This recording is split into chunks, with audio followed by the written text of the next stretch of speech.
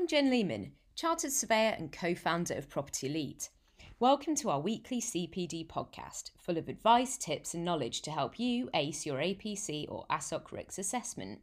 You might also find this podcast helpful to fulfil your annual CPD hours if you're already a qualified Chartered Surveyor. In this week's podcast, we take a look at the ARC Structured Training Diary. What is it, who is it for, and how should you fill it in? This is essential listening for RICS APC candidates on the structured training routes. So who needs to fill in the diary? The diary is for candidates on either the 12 or 24-month structured training routes. This will be if you either have an RICS accredited degree and up to 5 years experience, so 24 months structured training, or an RICS accredited degree and 5 to 10 years experience, i.e. 12 months structured training. For the 24 months route, you need to complete a minimum of 400 days relevant work experience. This is reduced to 200 days if you're on the 12-month structured training route. So when do you need to start recording your diary? You need to start recording your experience in your diary as soon as you enrol on the APC. You should record only work experience relating to your technical competencies in your diary. You should record experience in blocks of no less than half a day.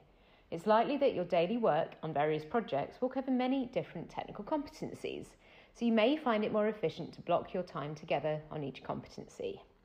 You don't need to record your mandatory competencies in your diary, although you will still need to write about them in your summary of experience. This is because they're considered to be part of your day-to-day work and not normally counted as part of your minimum days experience requirement. So what will you use your diary for? You'll use your diary as a helpful tool when drafting your summary of experience. It'll provide a good reminder of the work you've undertaken, providing you've recorded sufficient relevant detail. You should also use it during your counsellor and/or supervisor meetings as a basis for discussion. It'll help you to review your work undertaken against the requirements of your chosen technical competencies at levels 2 and 3. It may also help to highlight a suitable case study topic if a project has been particularly interesting or involved. You'll record your diary using the Assessment Resource Centre online. This includes former in-flight candidates who will now be fully on ARC. You can actually read about the changes to this on our blog. Just head to our website to find out more. So how do you record your diary using ARC? When you're on ARC, head to the diary section. Here you can add, view or edit diary entries. You can also filter your entries by month, year, competency and level. This may be helpful during your counsellor or supervisor meetings, as well as providing relevant work experience when drafting your summary of experience.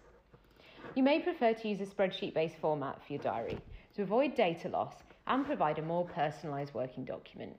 An excellent way to do this is using our diary template, which can be downloaded for free on our website. You can then, providing you allow sufficient time, upload your entries to ARC at a later date before submitting. A typical diary entry may look like this. Number 1, competency and level. For example, valuation level 2. Number 2, days and start date. For example, 2 days, 4th of August 2020. Number 3, title, such as valuation of a retail shop in Bristol. And 4th, the actual diary entry. So for example, I assisted in the valuation of a retail shop in Bristol.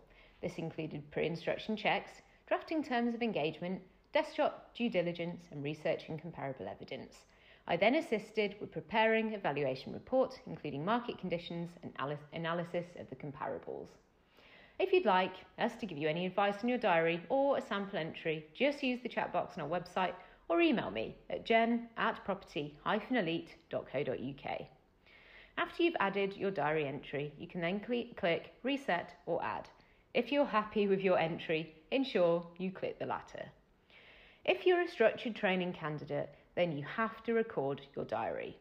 Even though it doesn't form part of your final assessment submission, it can be requested by your assessment panel. This might be because the assessors want further detail on your work experience or to verify that you've met the minimum days requirements. That's it for this week. Head to our website to find out more by reading our blog or watching our short CPD summary videos on YouTube.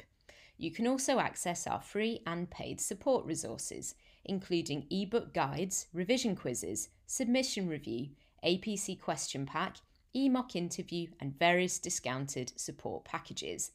We also provide a free 15-minute consultation and or review of your referral report if you've been referred, so just sign up using the link on our website. You can also use the chat function on the website for any burning questions. So,